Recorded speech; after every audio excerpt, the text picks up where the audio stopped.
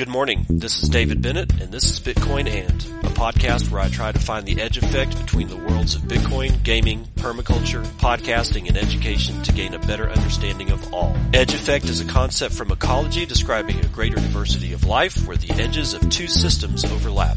While species from either system can be found at the edge, it is important to note there are species in the overlap that exist in neither system, and that is what I seek to uncover. So join me in discovering the variety of things being created as Bitcoin rubs up against other systems.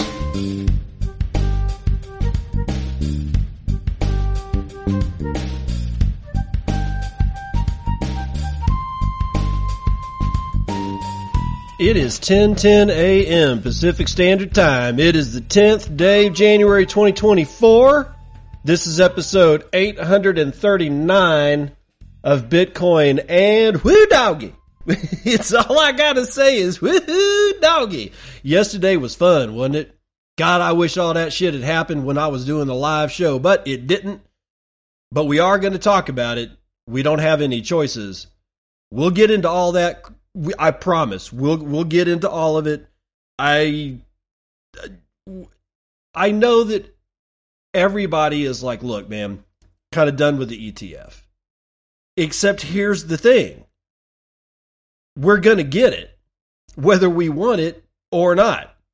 And even if you're one of the people that really hate the idea and think it's going to do real substantial damage to Bitcoin, not saying you're wrong, I'm just saying if you're that person that hates it tooth and nail, it's still going to affect you.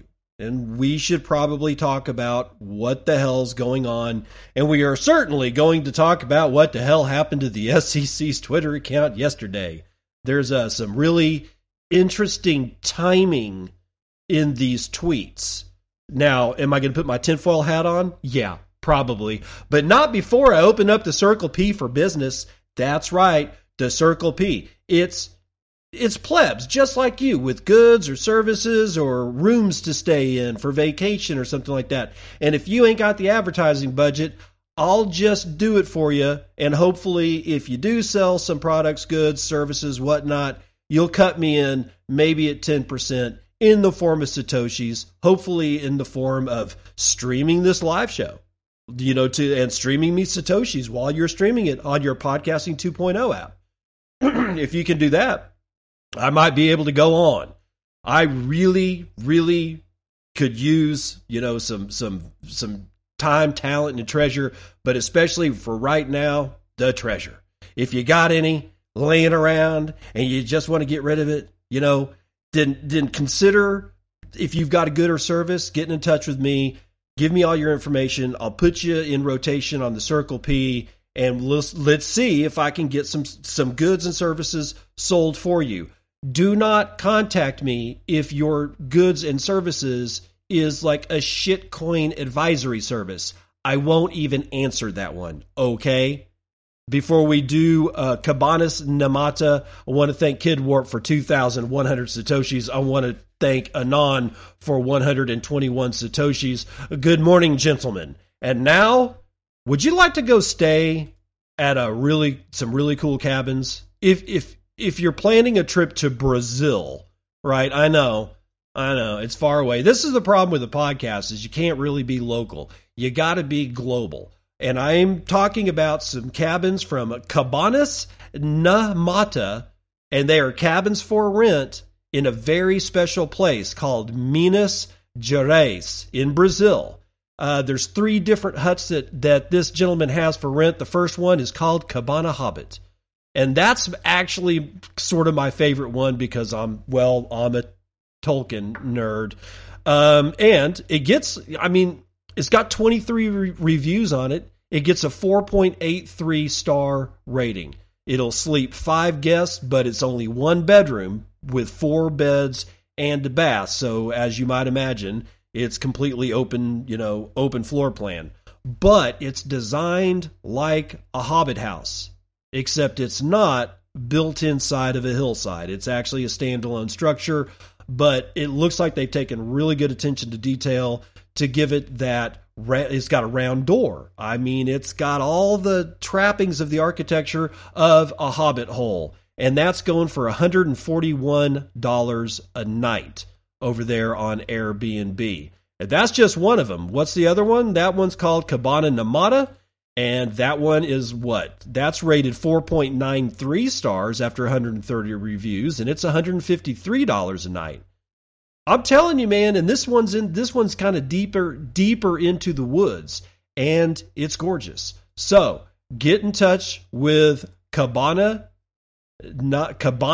Namata, and you can get that at nostree.me. All right, nostree.me, nostree.me/Cabanas Namata. That's CABANAS Go rent a room, go rent a cabin, go down to Brazil. If you're listening to me from Brazil and you want to get away from the big city, then check out Cabanas Namata. Now, it's time to begin the news. But we're not going to begin where you think we're going to begin. We're going to begin with Bitcoin mining because Phoenix has acquired Bitcoin mining machines for $187 million. That's a hell of a buy. Amaka Nawachaka, I cannot pronounce that name, from Cointelegraph is going to tell us all about it. The Phoenix Group PLC, a cryptocurrency mining and blockchain firm listed in the Abu Dhabi securities market, is injecting $187 million to enhance its standing in the Bitcoin mining sector. Phoenix Computer Equipment, a subsidiary of Phoenix Group, announced in a disclosure on the Abu Dhabi Securities Exchange on January the 9th, 2023, that it had concluded through Cipher Capital DMCC an agreement with Bitmain Development Pti Limited to purchase the latest mining machines. According to the disclosure, the acquisition is already complete and all necessary procedures have been finalized. The company stated that the agreement empowers Phoenix to boost its hashing power and advance on its path to becoming a leading force in the global Bitcoin mining sector.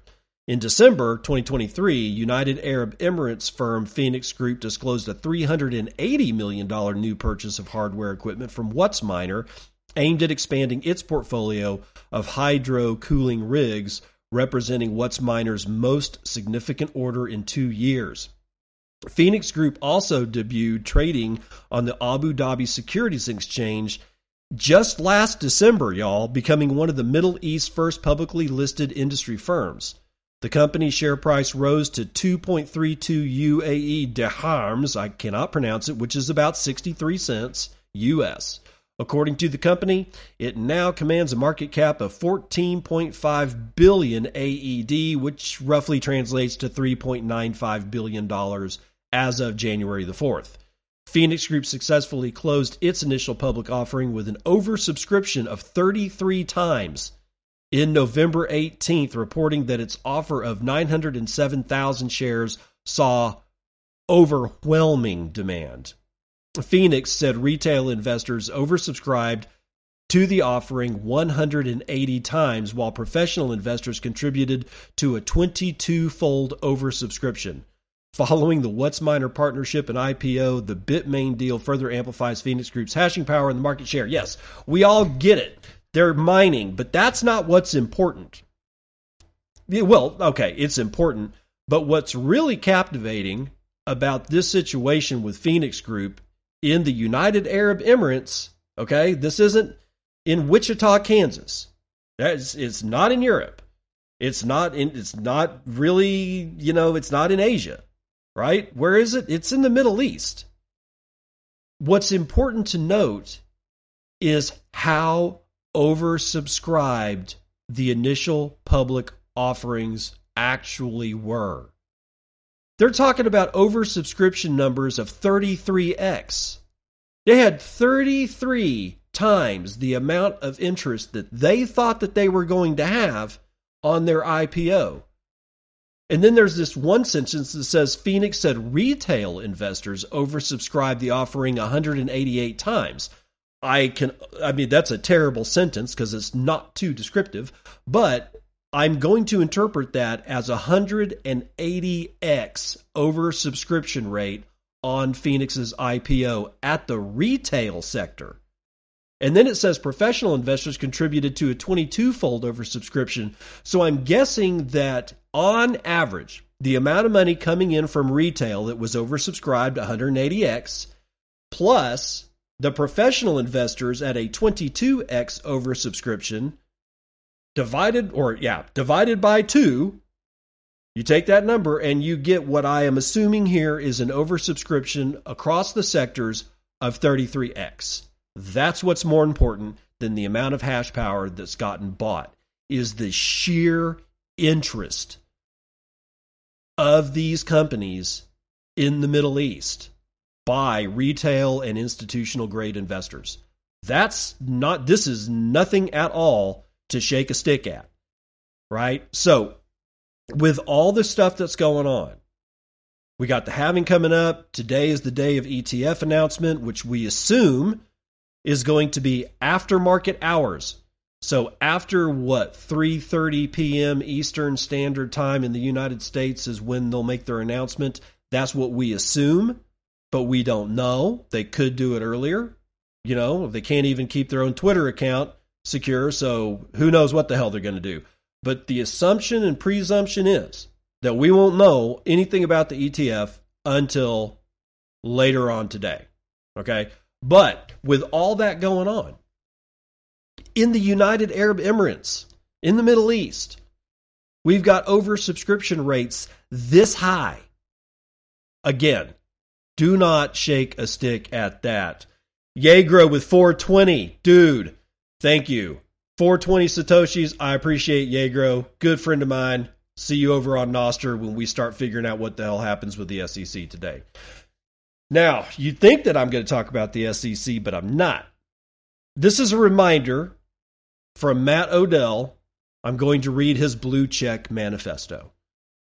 Because he wrote it, or at least it got published, in Bitcoin Magazine a couple of days ago, January the 8th, to be correct here.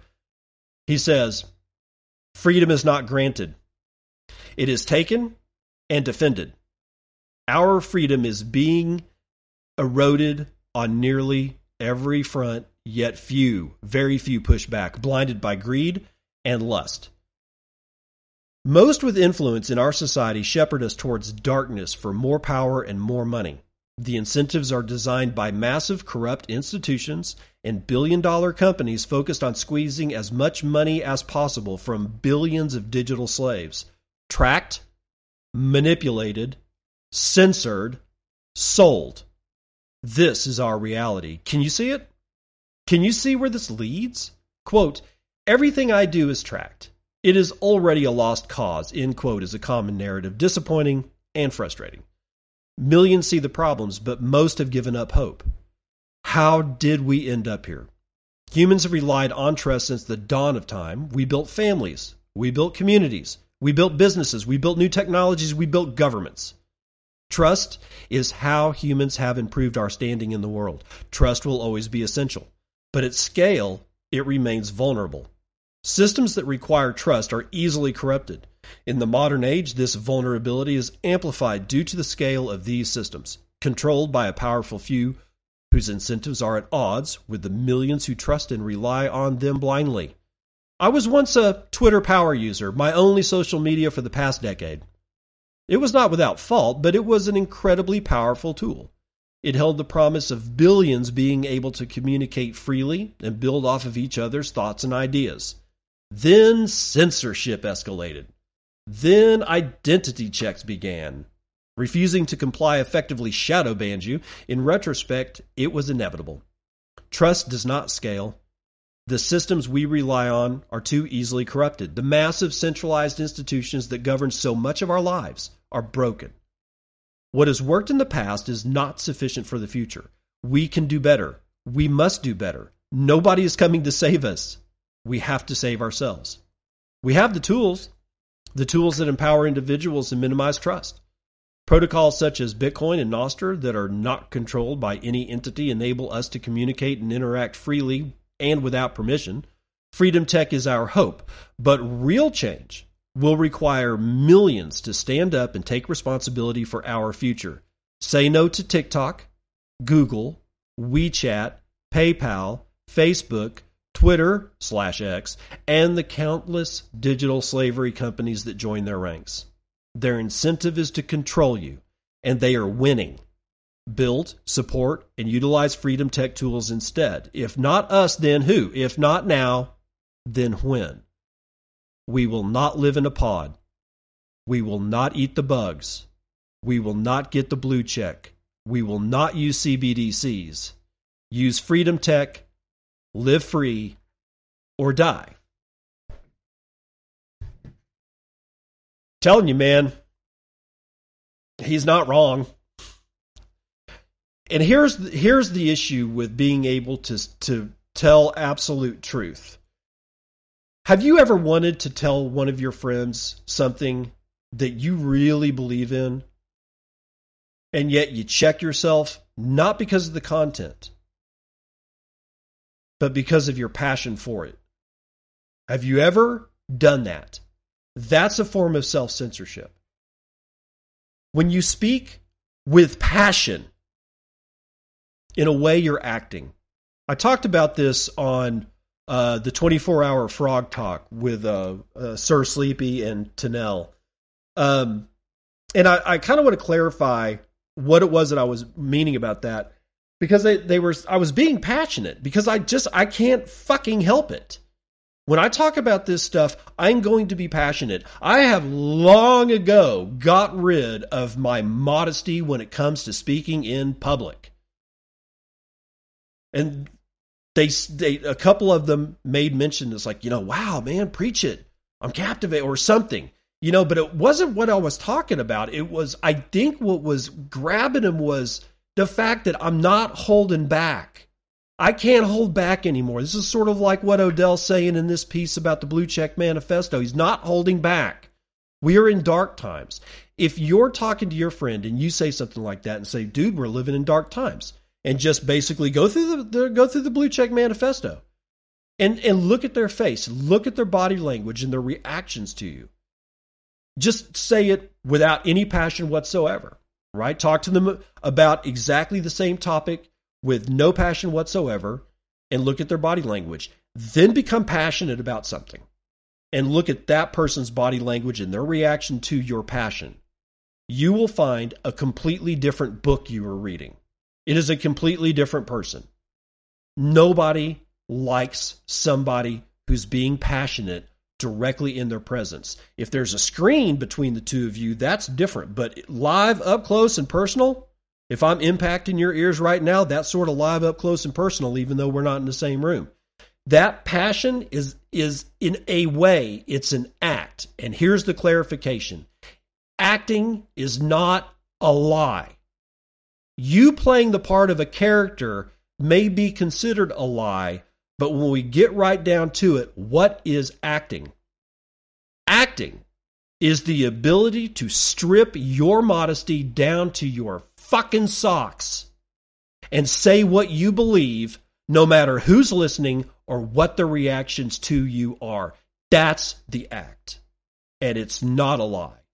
The lie is the filters that we refuse to take down so that we can actually be ourselves, say what we need to say, exactly in the way that we need to say them, whether we use flowery language, a fucking Webster's thesaurus and a dictionary or not. It's important. And it's going to be ever more important as this year unfolds. To stop with the bullshit and stop worrying about what people think of you when you're passionate about something. So go out there and be passionate.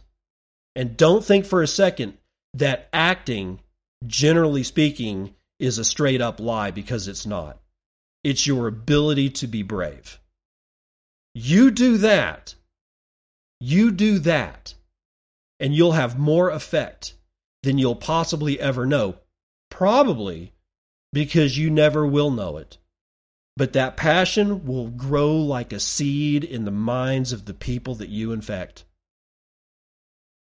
And then maybe even years after your death, that tree will grow. That's 7 generational thinking.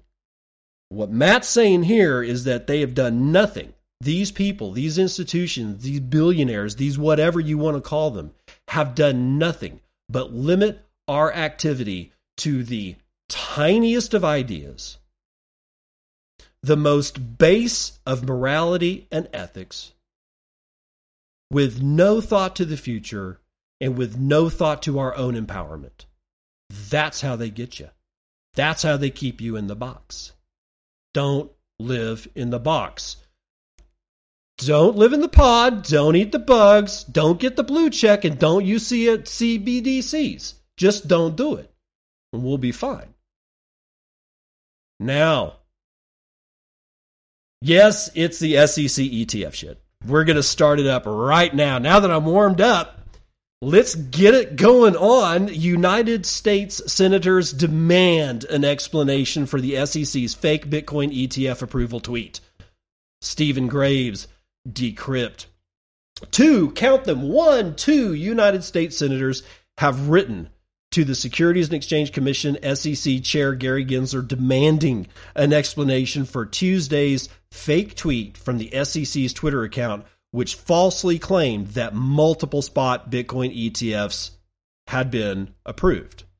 In a letter addressed to Gensler, Senators J.D. Vance from Ohio and Thom Tillis from North Carolina wrote to express concern and request clarity regarding the SEC's social media communications, adding that the incident raises serious concerns over the regulator's cybersecurity procedures. The pair also demanded that the SEC explain its plans to investigate the error. As the crypto world waited with bated breath to see if the SEC would approve one or more spot Bitcoin ETFs on Tuesday, the regulator's Twitter account appeared to confirm that multiple ETFs had been given the green light. Minutes later, SEC Chair Gary Gensler took to Twitter to announce that the regulator's account had been compromised and that an unauthorized tweet was posted. He clarified that the SEC has not approved the listing and trading of spot Bitcoin exchange-traded products. Vance and Tillis wrote that the fake SEC announcement and subsequent reaction led to extreme volatility in the price of Bitcoin, with investors incredibly confused by the regulator's communications regarding the long-awaited and consequential decision. The price of Bitcoin plunged and then it rose. We'll get into that here in a little bit later. Skipping ahead. The senators demanded that the SEC explained just how the fake announcement came to be made, whether it was made by an SEC employee or an outside entity, and how the regulator plans to rectify any financial losses borne by investors as a result of the errant announcement. Some of those questions appear to have already been answered by the SEC in Twitter's own preliminary investigations. A Twitter safety post-mortem of the incident stated that the incident was not due to any breach of X's systems, but rather due to an unidentified individual obtaining control over a single phone number associated with the @SEC.gov account through a third party.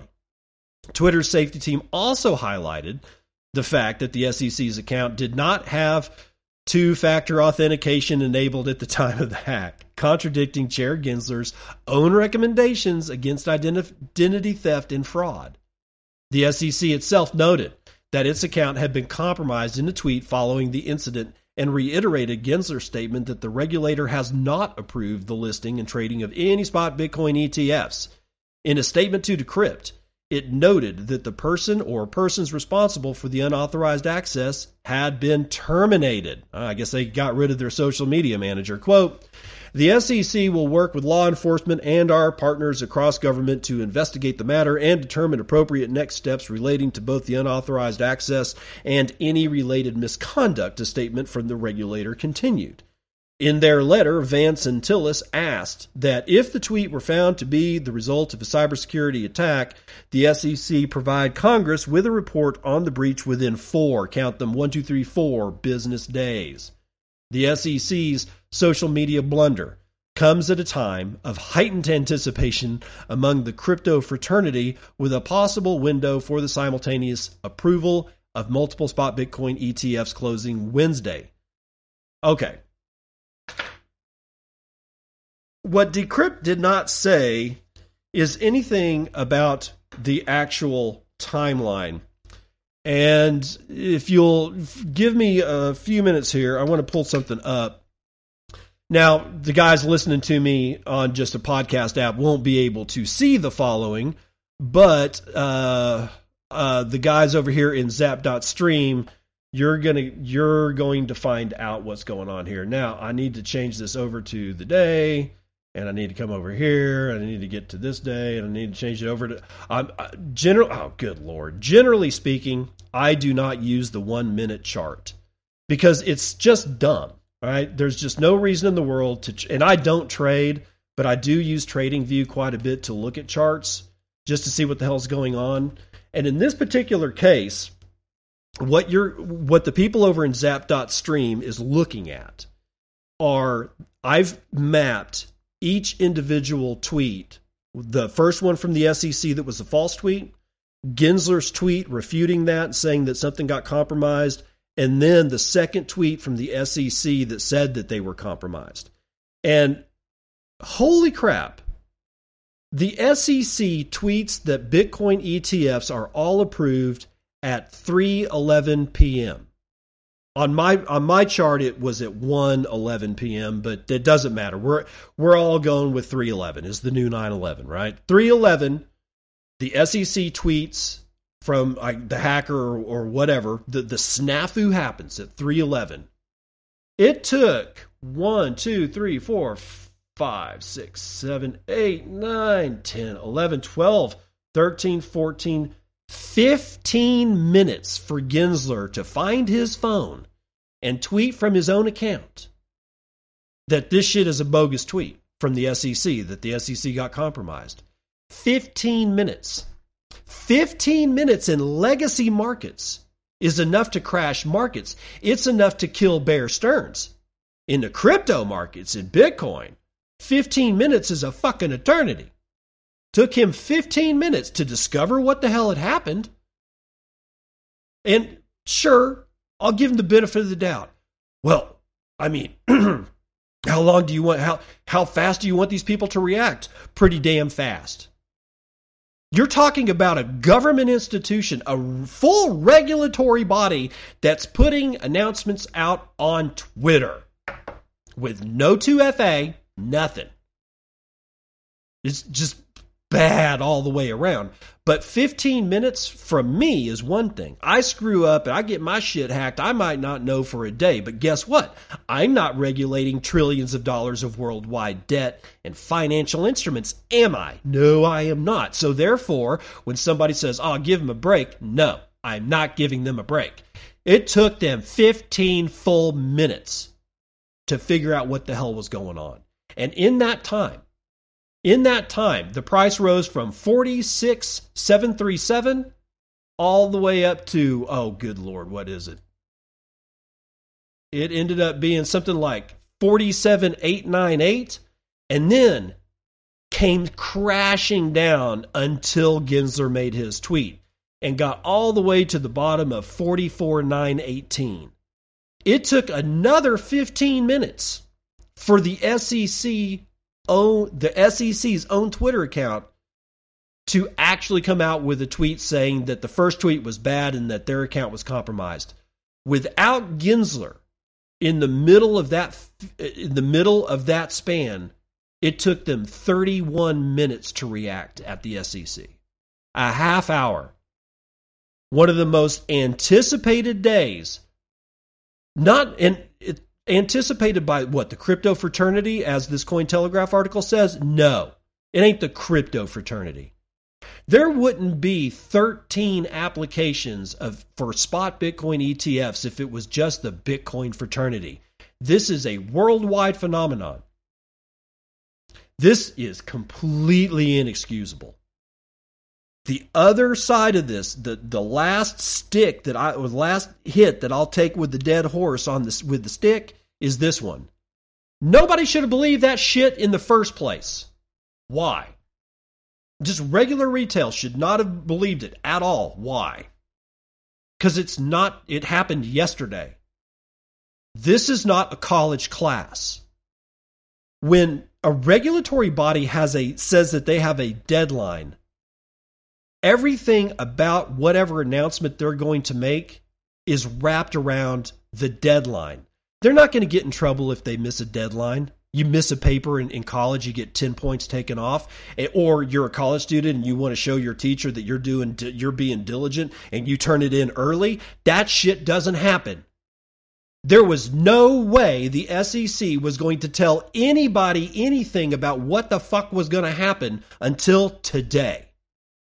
We don't know if it's going to be after market. We don't know if it's going to be right at the closing bell rings. And we don't know if it's going to happen 30 minutes from now.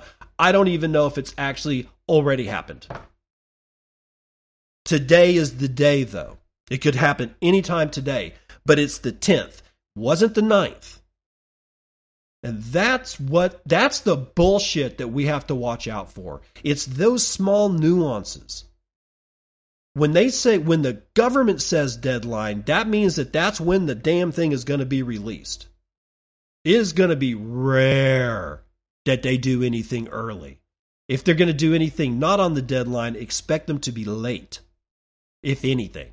But they're certainly not going to be early. They've got press releases to do. They've got interviews to give. They've got all kinds of shit wrapped around the deadline. They're not going to release that news early. Nobody should have believed this. Of course, hindsight is 2020. But going forward into the future, if it's not on the deadline and it has something to do with the United States federal government regulatory body, then it's not happening. Okay? It's a fake tweet. Unless that body comes out and confirms, yes, we really did this early. But until you get that confirmation, don't believe it. And even the confirmation, you might not want to believe that either, because it could be a confirmation within 30 seconds, right? You wait an hour, sort of like blocks on the blockchain. Wait. It's okay. You're not going to die. Okay, enough of that. But we're not really done with the SEC, are we? The Bitcoin ETF has what's known as authorized participants. And some people know that JP Morgan is already an authorized participant, but there are others. And here is the full list of authorized participants written by Ryan Ozawa out of Decrypt. The spot ETF tea leaves have been read so aggressively that they've been pulverized into dust. Nonetheless, there's a high level of confidence across the market that the much anticipated new investment vehicle will be approved by the United States Securities and Exchange Commission any moment now. Today, even. Oh, good Lord. But the names at the top of the applications are financial heavyweights: BlackRock, Fidelity, Grayscale, etc., etc. Each must also designate what's known as an authorized participant. An authorized participant in an exchange-traded fund is defined as an organization that works to create and redeem shares of that fund so that the investor can cash out. Basically, an entity with substantial buying power to secure and sell the underlying asset, Bitcoin, at will, ensuring the fund has sufficient liquidity. Pausing to say, think of it like this. There's drug dealers and there's drug dealers. When I'm the kingpin and I've got all the cocaine in Colombia and I fly a shit ton of it over to Orlando, Florida, I've got 10 dealers. Those are my authorized participants. They're the cats that sell that shit to institutional investors and retail and all that stuff. I'm not the one that's doing it. However, I am definitely going to reap the benefits of my 10 authorized participants doing it for me. Now, continuing, while the SEC has granted leeway to provide or to providers of ETFs based on more traditional assets, the last-minute updates to the Bitcoin spot ETF application suggests that the federal regulator is specifically concerned about the entities that will help Bitcoin ETF investors convert their gains into other assets. Dipshits. So important is the authorized participant in these applications that the blank space left by Grayscale in a recent filing has industry watchers scratching their heads because they didn't list one. In an updated filing on Friday, Grayscale subsequently clarified that it would be working with Jane Street Capital, Macquarie Capital, Virtue Americas, and ABN AMRO Clearing USA.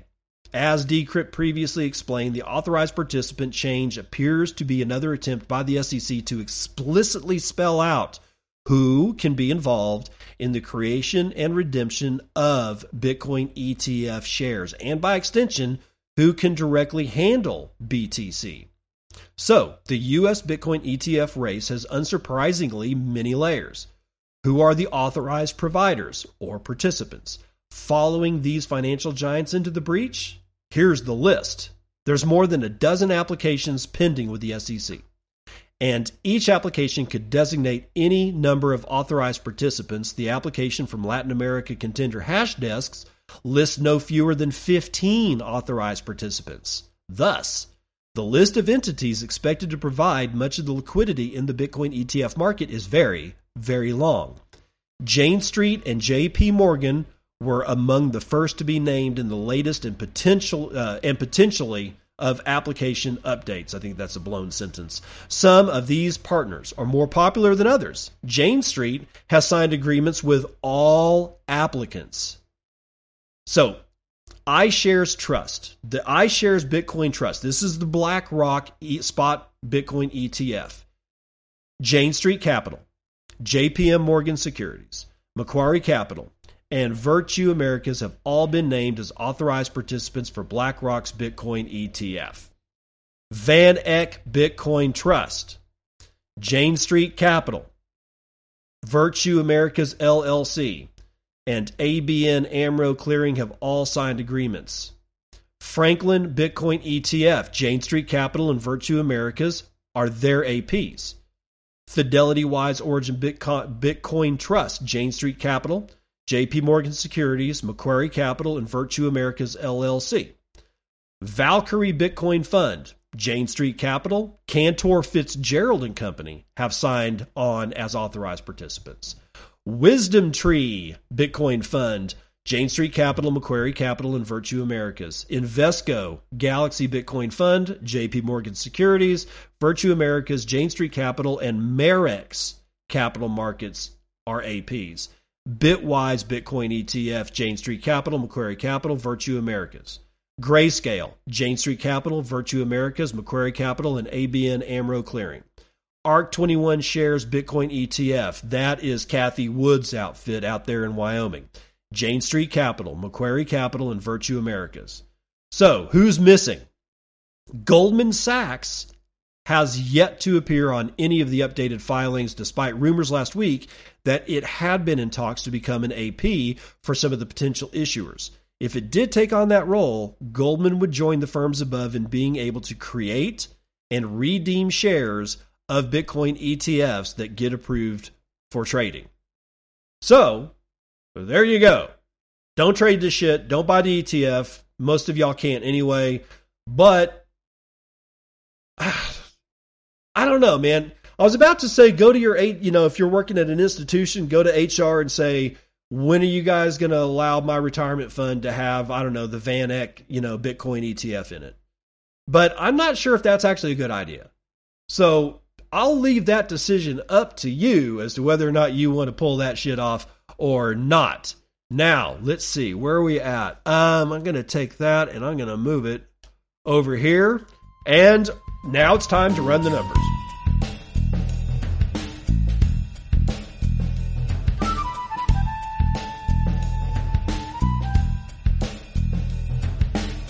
It's time for the numbers, but first, a word from our sponsor, which is not really a sponsor. Podcastapps.com. That's podcastapps.com. If you've heard me moaning on or going on about value for value and streaming Satoshis and you're like, I don't know what the hell you're talking about, it's probably because you're not aware of podcastapps.com. That's podcastapps.com. If you want a brand new shiny podcast app that will play all of your favorite podcasts, whether they're value for value enabled or not, all you got to do is search for them. How can this work, you say? Well, it's because everybody is using Adam Curry's podcastindex.org as their database for all the RSS feeds from all the podcasts in the world. And that's where Apple gets their podcast from. It actually is coming from Adam Curry, because Adam Curry and his crew set up a database. Well, they're also the ones that introduced value for value. That means that I don't have subscriptions to this podcast. And I also don't have any sponsors for the podcast. I depend on the people that are listening to me to help me fund this damn thing, right? If I'm bringing you any value, then figure out what that value is to you, and you can send it to me in the form of Bitcoin via Satoshis over the Lightning Network. But the only way that you can really do that is with a new podcastapp.com, or with a new podcasting app, and you can find that on podcastapp.com. And you'll have a list of value for value enabled podcast applications that you can use on Android, iPhone. I think there's some that are just for desktop, I don't know, but definitely mobile. That's all represented right there. It comes with a wallet, and you can put Satoshis into your wallet. Some come preloaded with 1,000 Satoshis. You search in Bitcoin and ... and you'll find my podcast, the Bitcoin and Podcast, and you can listen to it and set it to stream me 1 Satoshi per minute as you listen. Set it and forget it, and you'll be funding me. And I've got splits. So for every Satoshi that I get, part of that fundage automatically goes to Fountain.app, which makes my favorite podcast app, the Fountain app. And it also goes to Podcast Index so that they can continue to do what they do. We're all building a circular economy, and one of the cornerstones of the Bitcoin circular economy is value for value content creation and consumption. Go to podcastapps.com. That's podcastapps.com, and start supporting the Bitcoin and Podcast today. Now, CNBC.com. Futures and commodities.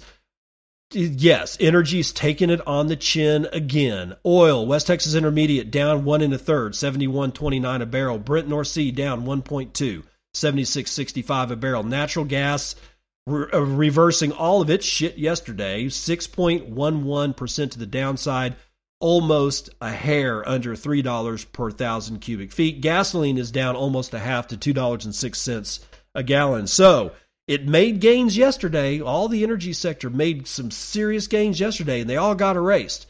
Why did they make gains yesterday? Because reports came out that the United States oil stocks were plummeting. And then everything reversed this morning. Why? Because a report came out that said U.S. oil stocks have unexpectedly risen. You smell a rat? Do you smell a rat yet? Nobody knows what the hell's going on. Nobody knows how much oil the United States or the rest of the world actually has above ground, ready to be refined or burned or whatever at any given time. It's all fake. Don't believe any of these people. Gold is down 1/4 point. Silver down 0.07. Platinum is down 0.77%. Copper is up 0.76. Palladium up just over 2 full points. Most of ag is in the red. Biggest loser today is going to be sugar, 1.38. No, scratch coffee, 1.58% to the downside. Biggest winner is lumber, up 1 1/4. Live cattle down scant. Lean hogs up 1/4. Feeder cattle up 1/2. The Dow is up 0.13%. S&P up 1/3. NASDAQ is up 1/2 in the S&P Mini, barely hanging on to a slight gain. We've got a price of $46,165 US dollars over here on BitInfo charts. My little gnome, I've got for Christmas, my wife bought me M5 stack that was preloaded with Bitcoin charts. All I had to do was connect it to power and my Wi-Fi, and my chart is showing $46,546. So there is some serious premiums and distractions going on worldwide in the Bitcoin markets. We've got an average transaction value of, 1 Bitcoin. Holy crap, I haven't seen that in a while. Median transaction values are $71.25. Block times are getting nominal. 10 minutes, 8 seconds. 0.6 BTC taken in fees on a per block basis, 83 taken in fees overall in the last 24-hour period. And with the 5.29% increase in hash rate, we're looking at 517.59 exahashes per second. Your shitcoin indicator, which is Doge, is actually down 7.9 United States pennies. So that should tell you what the rest of the shitcoin market is doing. Wow, market capitalization is, get this, 911. 311 is the new 911, and $911.6 billion is the market cap of Bitcoin at this hour. That is 6.67% of gold's market cap. You can capture 23.1 ounces of shiny metal rocks with your one Bitcoin. There is, 5,020 BTC locked in the Lightning Network, now valued at well over $200 million. That's $233 million. 14,650 nodes, 59,914 payment channels, and 77.5% of all of the Lightning Network is being run over Tor, or at least as much as we can possibly see. Oh, I want to put this over here. Hold on here. Mempool. As you might imagine, we're looking at 550 blocks carrying 269,000 unconfirmed transactions waiting to clear. Mempools around the world at high priority prices of 120 Satoshis per VByte. It's about $8 for a standard transaction. Low priorities are going for 65. That's about half. $4.25 will get you in. Anything under 24.2 Satoshis per VByte, getting kicked out mempools from around the world. Mempool.space is showing the hash rate at 498.9 exahashes per second, so there's a little bit of a discrepancy there. Now, on to the boostograms. Again, value for value. If you want to send me a note, do it through your brand new shiny Podcasting 2.0 application. Yeah, because then you'll be able to join God's death, who tells me with 1,370 sats, thank you, sir. No, thank you. Nick Dose with 1369 says, cheers. Henry GQJ with 1,000 says, thank you, sir. Lots of fun around at the moment, which coincidentally is the exact same sound I made when I fell off a ladder today. Yay for pain. Pies finishes us off with 100 sats, says, thank you, sir. No, thank you. And that's going to do it for the weather report.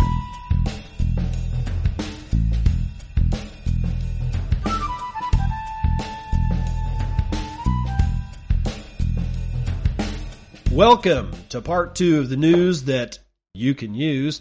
I forgot to mention one important factor about the whole SEC Twitter debacle. It seems that some joker, who's actually written something very, very funny in a very, very funny way, had an opportunity to strike, and he or she did. There is a transaction that looks to be confirmed.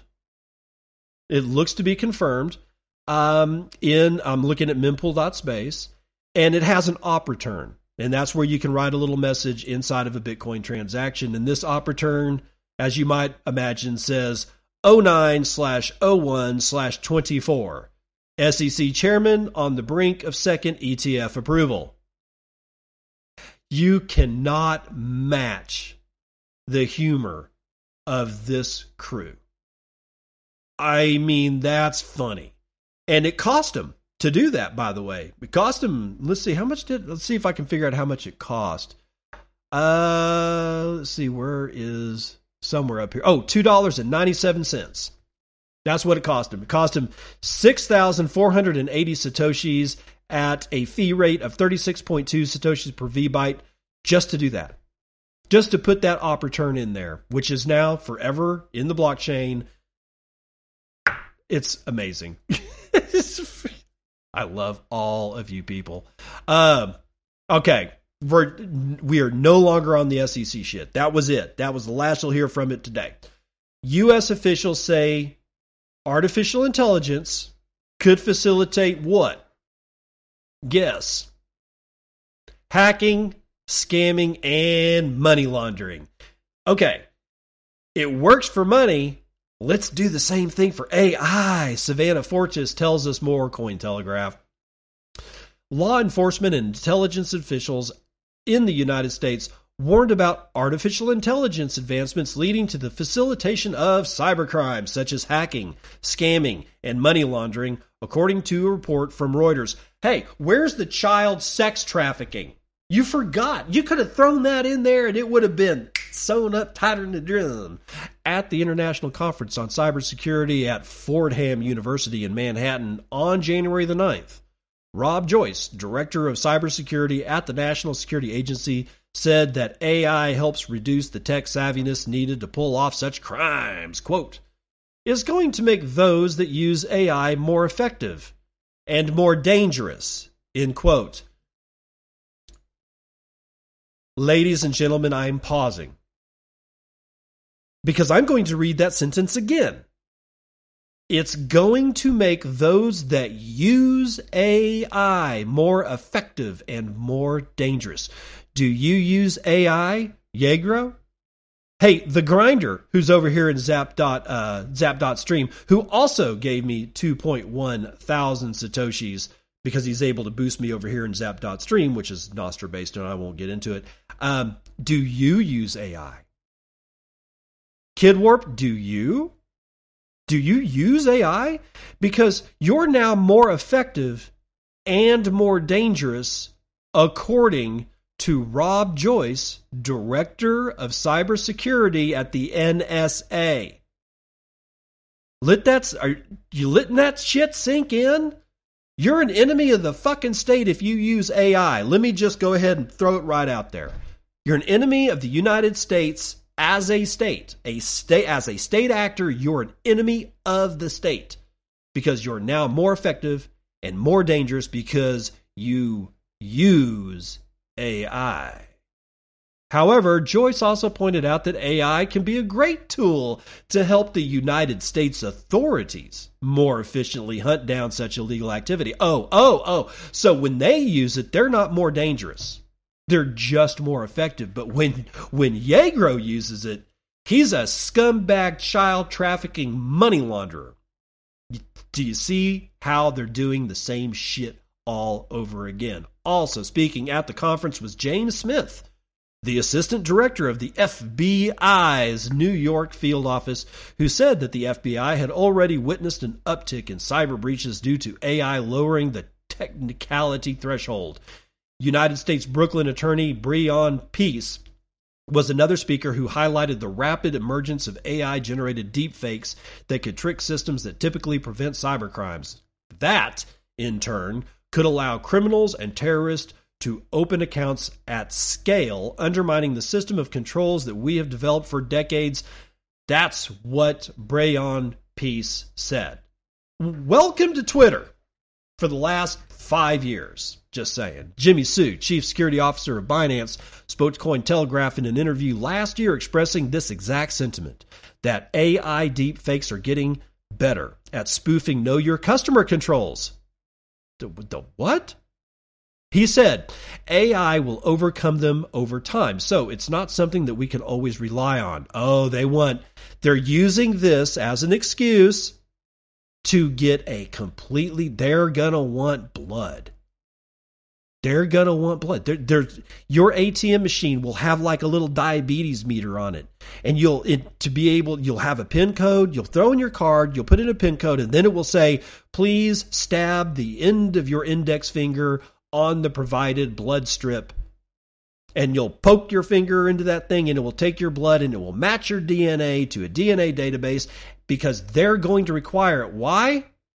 Because AI is just too rampant. And Kid Warp using it makes him so much more dangerous. Oh my God, we're all criminals. That's how they look at us. We're all criminals. Unless you work for the Department of Justice, you are a criminal. That's how they look at us. That's how they look at us. Data from SumSub revealed that there had been a 10x increase in deepfakes across all industries. Last year, many major public figures, including actor Tom Hanks and the popular YouTuber Mr. Beast, had to denounce unauthorized deepfakes of themselves made to sell a product. Who gives a shit about Tom Hanks? And Mr. Beast, it's not that I don't care about them because I think they suck. They may. I don't know. I enjoyed Tom Hanks acting, but I've heard stories. It doesn't matter because it's not me. It's Yegro. It's the grinder. It's all the people listening to my voice. If any of you have ever used AI and you're not a Department of Justice employee, well, then you're a child sex trafficking money launderer. Probably a drug dealer. And you probably watch porn too, don't you? This goes nowhere but bad.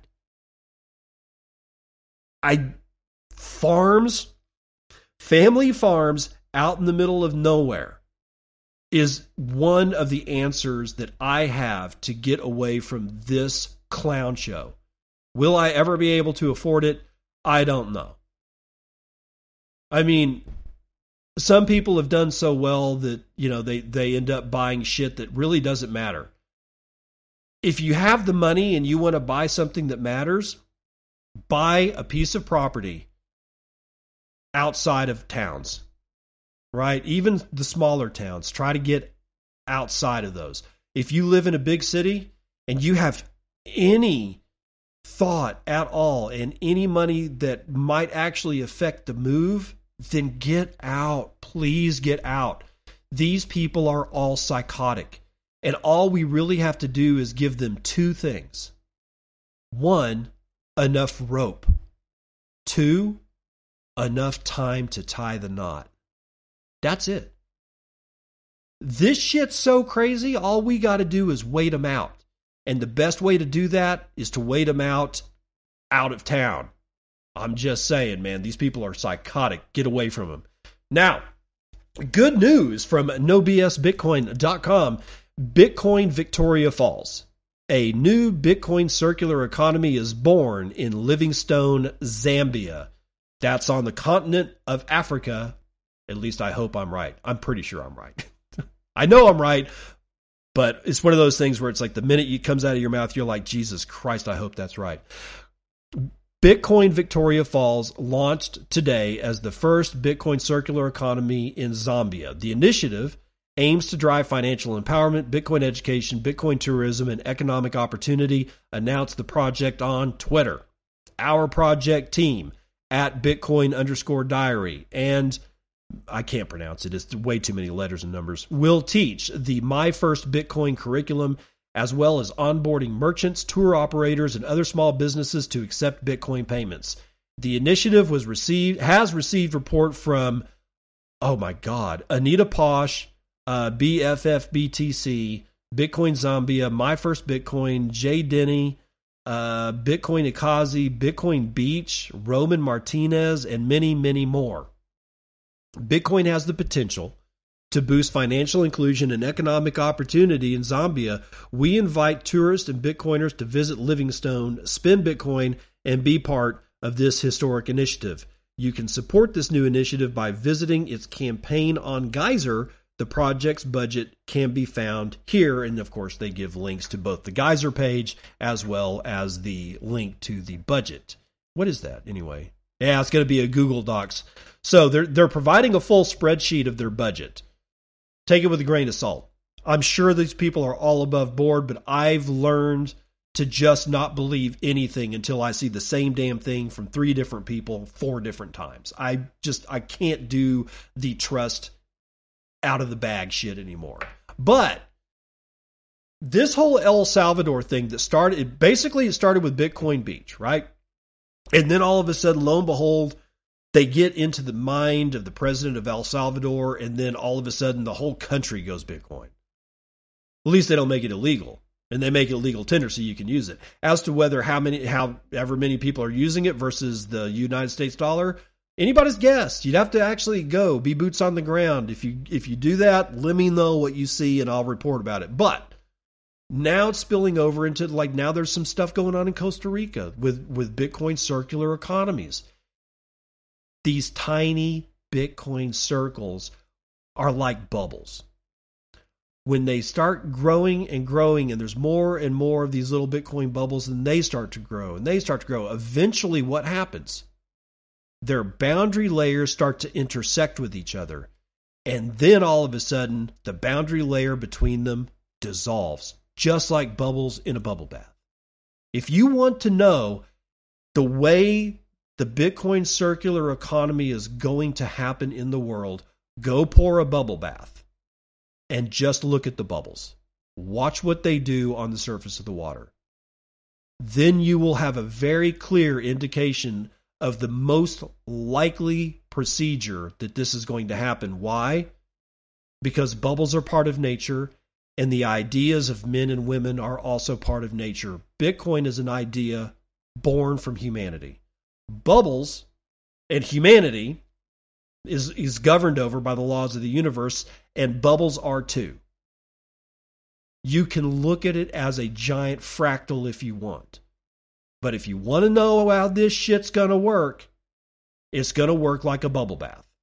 I know that sounds cheap and kind of crass, but honestly, that's the best analogy I can give you right now. Now, Nigeria's central bank has softened its stance, and it permits bank accounts for Bitcoin companies. Now, I probably have already done this before, but at the end of the show, I just wanted to make sure that I reiterated that Nigeria's central bank made Bitcoin illegal, told everybody in Nigeria you can't do shit with it. We will punish you severely. We'll beat you about the head and shoulders if you even look at Bitcoin. Well, now they're permitting bank accounts for Bitcoin companies. They're going to have to because Zambia is already cranking up their Bitcoin circular economy. So we've got a bubble bath over there in Central America and South America starting to form. Now we've got one on the continent of Africa.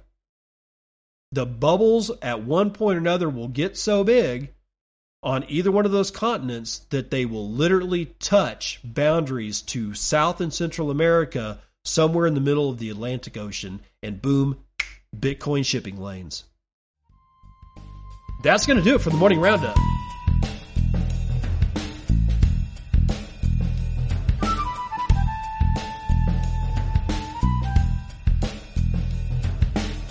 Okay, I normally end the show with a joke, but there is something that I wanted to show you that really is completely different than anything that I've talked about earlier today. This is a Noster note from Novak, NVK. He's the guy behind CoinKite, Cold Card, and all that kind of stuff. He's got an interesting note here that says, "We take pull requests for new entries to the Bitcoin historical calendar. Please help. Just click on and contribute." Okay, what's he talking about? The what am I trying to say? The URL is bitcoin.holiday. Now, I've thrown the calendar up for the guys in the chat. God, Last Das zapped me 4,200 Satoshis. Book it with 420. Thank you, guys. I appreciate it. I didn't see them before because Zap.stream has a tendency to freeze on me, and I have to F5 it, and I lost a lot of y'all's chat. I will go through it here in a second, but I want to talk about this thing from Novak. It is a calendar, and you can submit a pull request for things that you know about, like certain events in Bitcoin's history that happened on a particular day. You can give them a pull request and see if you can get what you think is important about Bitcoin's history into the Bitcoin holiday calendar. And that is bitcoin.holiday. That's bitcoin.holiday. And so, for instance, I'm looking at the month of January. It looks just like a calendar, man. It's got like any calendar that you've ever seen.